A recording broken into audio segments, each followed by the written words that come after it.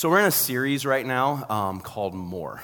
And here's the idea, is that there's something more to our lives. There's something that we were created for. There's something inside of us that goes, I was created for something more. There's something that when we go after what the world is going after, when we go after all the things that we think we're supposed to go after, there's still something inside of us that says there's something more that we're supposed to be doing. And really what we're doing this series is we're looking on the way that God has created us for something more. We're looking at the way God has crafted us and created us. I mean, if you were here last week, you heard Chrissy talked about how we were created to run. We're part of a story that God already started, and He wants us to run alongside of Him. And tonight we're going to be talking about something, and I'm going to talk about in the beginning a little bit about how it's misunderstood, but it's something that's misunderstood many times, and that's spiritual gifts. Spiritual giftings tend to be misunderstood many times because you have people go from one side to another, but it's something that's very important. But it is something that's been misunderstood since it started back when in Paul's days. In fact, in 1 Corinthians 12:1, it says this, "Now, dear brothers and sisters, regarding your questions about the special abilities the Spirit gives us, I don't want you to misunderstand these." And so Paul literally went on and said, I want you to understand what these look like, what these should be. But this is something that just because it seems a little bit mystical, just because it seems a little bit tough to understand, it's not something that we shouldn't go after. Romans 12:6 says it this way. He says, in His grace, God has given us gifts for doing certain things. So if God has given you the ability to prophesy, speak out with as much faith as God has given you. See, God has given every one of us gifts to go after. And what happens many times is you've seen churches go one way or the other. You've seen churches take giftings and put them on a hierarchy, go to a level that it's not supposed to. Then you've had the other side of where they go to the gifts are dead, the Holy Spirit is not working. And the question that I always get is this question when people find out that I go to Grace Family Church. They ask this question, they go, are you charismatic? And that word has many different meanings. If you didn't grow up in church, you're like, what does that mean? If you grew up in church and you were on the Baptist side, you're like, charismatic is weird. If you grew up on the charismatic side, it's like Baptist is weird. Here's what charismatic actually means. It comes from the word called charis, which means gifting. Here's what charismatic means. It means that we believe God's given us a gift, and that's absolutely true. But sometimes it goes to the other side. I've heard people go, oh, wait, so you believe that? So do you believe like in the whole snakes thing?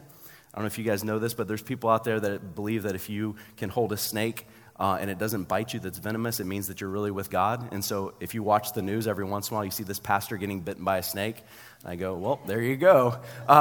Or this is one that's more applicable. Some of you have been in churches before that say if you don't speak in tongues, that means you're not really a Christian. And that's not true either. In fact, at Grace Family Church, you'll find many of us on staff, some can, some can't. I cannot. I've tried to. It's been one of those things. I'll just be honest with you. It's been one of those things because there's this feeling like, oh, I don't have that ability. I'm not. And I've had somebody say, you're just kind of JV Christian. You're not really there yet. Pastor Matt, one of our lead pastors, doesn't speak in tongues, but Pastor Craig and many others do. But it's not something that's supposed to be used as some sort of hierarchy. It's not something that you look at and you go, oh, well, if you can do that, you're something better. And actually, Paul says, I speak in tongues more than anybody else, but I wish I had a gift of prophecy. So you see these things that are talked about. And what really happens is because of all the chaos, which I think is very purposeful, I think this is something that Satan wants, because of all the chaos, because of all the misunderstanding, we tend to step away from it because we can't understand it. But it's something that's very important to get. It's something that's a part of our lives. It's something that's a part of being a Christian, is God has given us a gifting very purposefully for us to do it. I grew up in a church that didn't believe in a lot of spiritual gifts. We said that those were dead because people used them the wrong way. We assumed that they were dead, and that's not true either. Now, when I'm talking about spiritual gifts, this is not like your intellect or your athleticism. This is not a gift that you have grown up with. This is something that God has given you purposefully to bring His purpose to fulfillment. It's something that He's given you so that you can help understand Him, so that you can work in the church, and so that you can bring people into the church. It's usually something that's easy for you. It's usually something that you're drawn to. It's usually something in the world that you see that you go, something ought to be done about that.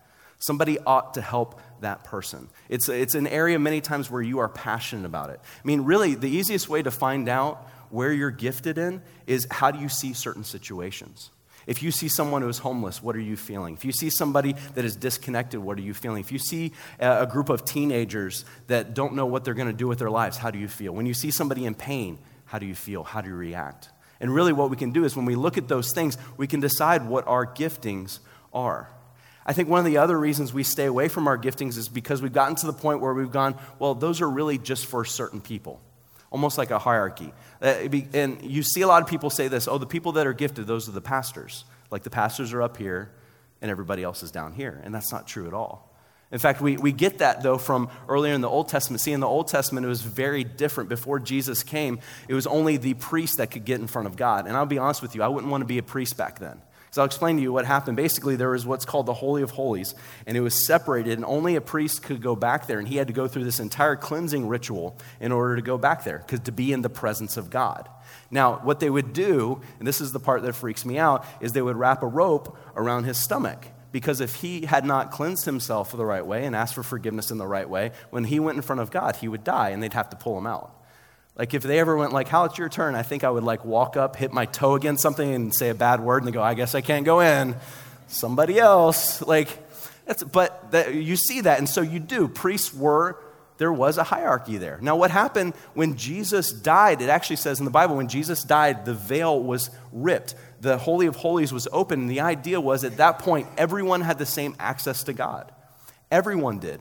But as humans, we have this way of creating hierarchies, and we brought it back, and we brought back this idea, and you see people creating hierarchies and saying pastors are higher than others. We went through a period where we had the Reformation, and people were like, no, everyone. It's called the priesthood of the believers. Everyone has access to God in the same way. Everybody has these gifts and these talents, but we keep going back to it. And I believe many times the reason we go back to it is very easy. It's very easy. Because if I believe somebody is better at me than that, then I don't have to care about it. If I believe somebody can pray at a higher level, then I don't need to go pray for this person. If I believe someone can care for someone at a higher level, then I don't have to go care for that person. And what I've seen, it's crazy being a pastor. It's weird when people look at you like you have some special talent. I remember I would go, every time I go to Thanksgiving dinner at my wife's family's house, they always look to me to pray. Like, it's time for prayer, and I immediately look down. I'm like, just pick somebody else. Like, it's not special, I promise. But like, I remember one time I played in an intramurals in Tampa Rec League, and some guy came up, and he had never asked me before. He's like, hey, you're a pastor, right? And I'm like, yeah. And like, can you pray for us? I'm like, why? He goes, they're praying over there, but I figure if we had a pastor pray, it's better. I'm like, I'm pretty sure my shot's not going to go in better, but we should try it. We should try it. Maybe it will happen. But what's crazy, I've had somebody come up to me and say that they were leaving the church. And I said, why? They're like, I was in the hospital, and I asked Pastor Craig to come visit me and pray over me, and he didn't come. I'm like, oh, wow, what happened? And she goes, well, I told the church that this was going on. I'm like, no one came and visited you? She goes, no, 3 different pastors came and visited me and prayed for me, but I wanted Pastor Craig. It's like this idea that there's some sort of hierarchy in that. I mean, I was even playing basketball outside one time with a group of guys, and literally a storm came in. They all looked at me. My guys, if I could control the weather, I wouldn't be here. I'd be an X-Men or something like that. Like, I wouldn't be playing basketball. Like, there's better things for me. But there's this idea. And whether we like it or not, we do. We start to form these things, and we do. We put people on hierarchies. And I think many times the reason we do it is because it keeps us from having to take responsibility for doing something about it. See, actually, pastors, our one job is very simple. It says in the Bible, as a pastor, the one thing we're supposed to do is to equip you guys to do the work of God. That's our job. Our job is to equip you, to help you understand what you're gifted at, what you should be doing, how you can do it, and do it for God. It's not that we are anything special. It's that we just have a specific gifting to help you find that. In 1 Peter 2:9, it says this. It says, but you are not like that, for you are a chosen people. You are royal priests, a holy nation, God's very own possession. As a result, you can show others the goodness of God, for he called you out of darkness into his wonderful light. He says this. He goes, you are a royal priest.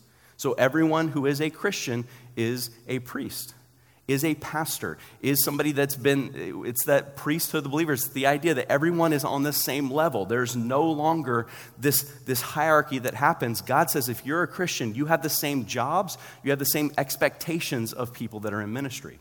All of us are in ministry. We just have a different way of doing it. So what is a spiritual gift?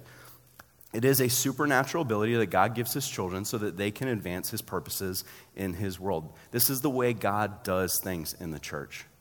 Now, here's the problem that happens many times, is they've done surveys and they found out that about 87% of people that go to church have never found out what their gifting is. 87%.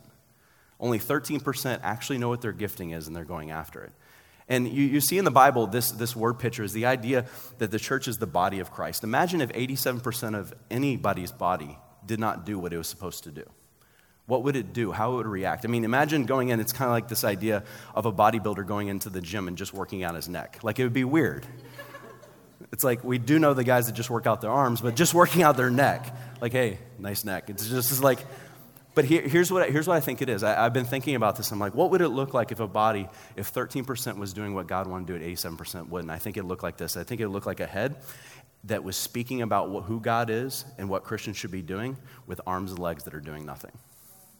And I think that's what we see in the church today. I think that's what the world sees in the church. A lot of talking, a lot of saying what we should be, but no actual action. See, that's what happens. That's the problem that happens when we separate ourselves from what we're supposed to be doing. We're supposed to be the hands and feet of Christ. We're supposed to be the ones going out and doing these things. So we should be looking for our spiritual, what our gifting is. In 1 Corinthians 14:1, it says this, it says, let love be your highest goal, but you should also desire the special abilities that the Spirit gives. We got to take time to discover what our gifting is, what we should be doing, the things that actually brings true fulfillment in our lives. And here's what's great, is our spiritual gifting, there's a way that we can find it easily. There's a way that we can start to be going towards it easily, and that's by looking at who we are. In Psalm 139, 13, 16 says this, it says, you were made all the delicate inner parts of my body and knit me together in my mother's womb. Thank you for making me so wonderfully complex.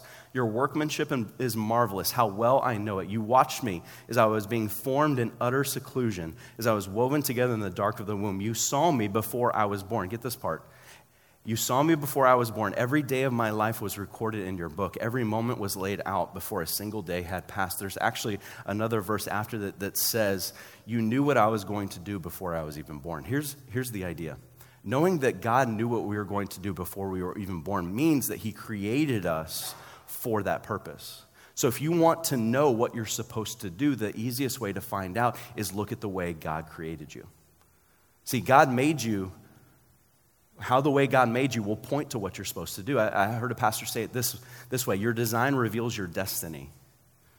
How you're made reveals your destiny. You were made on purpose for a purpose. So if you're really trying to figure out what it is I'm supposed to do, you have to look at how you were made, how God put you together, the giftings, the talents, your past, the people around you, all of these things, you put them together, you explore this to find out where your passion is and where God wants to use you. The more you understand how God made us, the more we understand what our purpose should be. See, I heard a pastor kind of say it this way, give an idea of what the giftings would look like. And it's this idea that somebody's walking up to a table with a bunch of other Christians and they drop their plate. They drop their plate on the floor, and the person with the gift of mercy will immediately go, hey, how are you doing? Are you doing all right? I know you just dropped that plate. Are you fine? Do we need to talk? The preacher would go, well, that's what happens when you have too much food on your plate. The teacher would go, well, here's the deal. See, you had the plate disproportionate. You had the salad on one side, which I'm not sure why you had, and then you had the meat on the other side. You were holding it in the middle, but you should have been holding it towards the meat.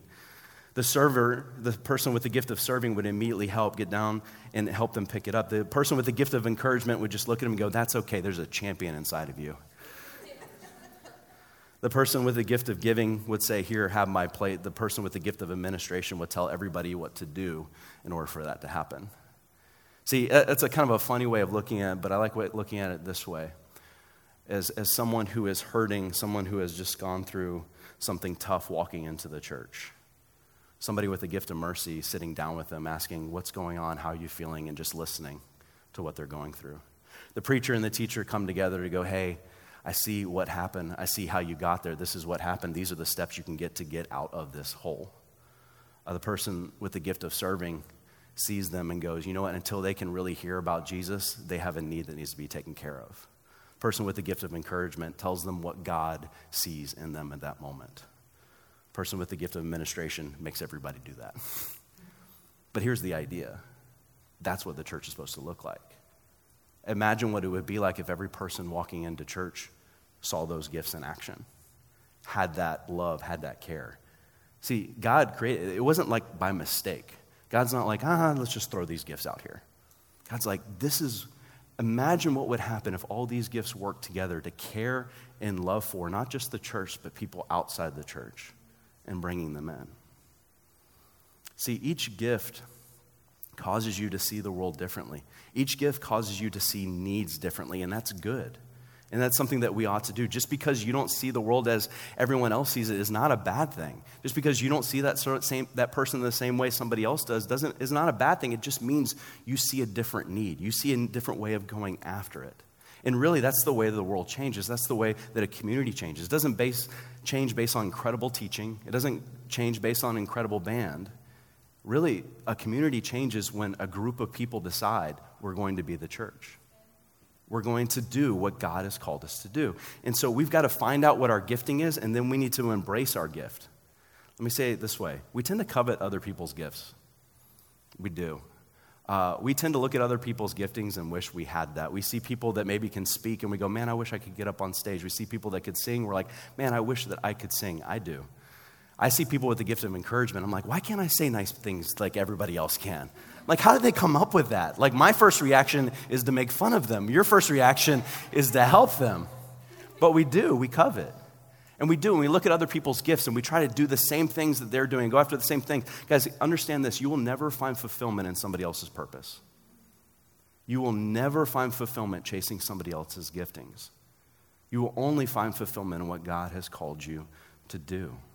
So we look for it, we embrace it. Romans 12:3-6 says this way. He says, because of the privilege and authority God has given me, I give each of you this warning. Do not think you are better than you really are. He's basically saying, don't have an improper view of your gifting or yourself. He says, be honest in your evaluation of others, measuring yourself by the faith God has given us. Just as our bodies have many parts and each part has a special function, so it is with Christ's body. We are many parts of one body, and we all belong to each other. In His grace, God has given us different gifts for doing certain things well. So if God has given you the ability to prophesy, speak out with as much faith as God has given you. He's saying here, he says, don't have an improper view. Don't look at yourself in the wrong way. Don't allow either pride or hurt to change the way you look at yourself. Don't allow pride to cause you to believe you're better than you really are. Don't allow hurt to make you look at yourself like you're not enough. That's what it's on both sides. It's an improper view. We've got to have what the Bible actually refers to as a sober view of who we are. And the way we do that is through faith. It's through faith. It says through faith we should have this. And faith is really the assurance that God has the right view of you. Because really the only person who really knows you is God. The only person that can tell you who you are is God. We have to constantly look at ourselves. We have to constantly look at what God says about us. It starts with a relationship with God, and it moves towards finding out how He made us. Because once we discover ourselves, once we discover how God made us, we then must use our gifts in the way that God has given it to us. Because let me say this as a pastor, and you've heard this before, and sometimes it just doesn't ring true, but this life is short. This life is short, and this is what happens so many times, is people go, man, you know what, I would do that. I'd start looking at my gifts today, but man, you know, I got all these things going on. I'll do it at another time. And we keep putting it off and putting off. And really, you guys know this, if there's anything in your life you really want to do, there's always an excuse not to. Like I woke up yesterday morning, we had just gotten our family past the YMCA. Monday morning, I was like, man, I'm going to wake up, I'm going to start working out. I felt sick, I'm like, next Monday. Can't start on a Tuesday. It throws off leg day. And so, but it's true. Guys, think about it. Every time you've ever wanted to do something big for God, there's always an excuse not to. Always an excuse. There's always going to be something that comes away. There's always going to be something that moves us. And so what I'm supposed to do, one of my jobs as a pastor is to help prepare you going, hey, this is what you're supposed to do because the end is really not that far away. Every day we have is a blessing. And really when we come before God, there's two questions that are going to be asked. The first one is, what did you believe about my son, Jesus? And that determines where we go. The second one is, what did you do with the giftings that I gave you? And that determines our reward. See, it's important. He's given us these gifts, and he goes, I'm going to check up on what you did with them. I'm going to find out what you did with them. And it's only through using those giftings that we find true joy, when we find true fulfillment in what God has done with us. We've got to discover those things. And one of the first ways that you can do that is through questions, is through surveys. So if you could put up that last slide there, Jamal. So my dad has a website, not me. It's halmer.com, but he has a website on leadership and /free stuff. And on there, he has a bunch of different surveys. He has a spiritual gift survey. He has a DISC, which is a personality type, and also Myers-Briggs. And then another one, I've really started to enjoy the Enneagram right now. It's explained me way better than any of the other ones. And knowyourtype.com has the free survey, and then Enneagram Institute you can go to. Here's why I like these, is because it takes steps towards understanding who you are. Here's the reason I don't like them. It's because we come out as the person we want to be many times, not the person that we actually are, especially with spiritual gifts tests. If you were to take a spiritual gifts test and give it to everybody in line at American Idol, everyone would believe they're supposed to be a worship pastor. And that's not true. We all know that. Like, if you take it in front of people, a lot of times we do that. And so the best way to find out where you're gifted spiritually, yes, you can take the test, but then go and serve. Go and serve. Anywhere. Go and serve. And people will come alongside and you say, man, you're really good at this. Oh, wow, this is a way that you see this, that I just don't see it. Oh, man, you're doing these things really well. And you find the areas that you are best at. And what we do is through this time, we figure out how we're made. We figure out our personality type, their spiritual gifts. Later on, we're going to talk about our passions. We're going to talk about all these things. And really, it all comes together, even your past. And that's what we're going to talk about next week. So if you don't show up, it's because you're a wimp. But next week, that's what we're talking about. We're talking about how your past is very specific to the gifts God has already given you and what he wants you to do. And really, a lot of our passions are birthed out of our past. And so all of these things work together. It's great when you finally realize none of this is coincidence. God already had this figured out. But this is one of the first steps. Figure out where you're gifted. Let me pray for us. God, I thank you for the way that you made everyone in here. God, I thank you that you have gifted all of us. God, I pray that we will go after that. God, I pray that we will seek that out. We will look for it. God, I pray that we won't wait another day. God, I pray that we will be very purposeful in that. And God, if we just have no idea, God, I pray that we'll serve. We'll continue to look. We'll continue to pray. We'll continue to look at the way that you've made us. God, I pray that we won't waste another second. We'll be the hands and feet of what the church is supposed to be. God, I pray this group becomes exactly that. An entire group that shares the responsibility of what it means to be a church. God, we thank you that you've given us that challenge. We thank you that you've allowed us to work alongside you. God, I pray that we take it very, very purposefully. God, I thank you for that. And in Jesus' name I pray. Amen.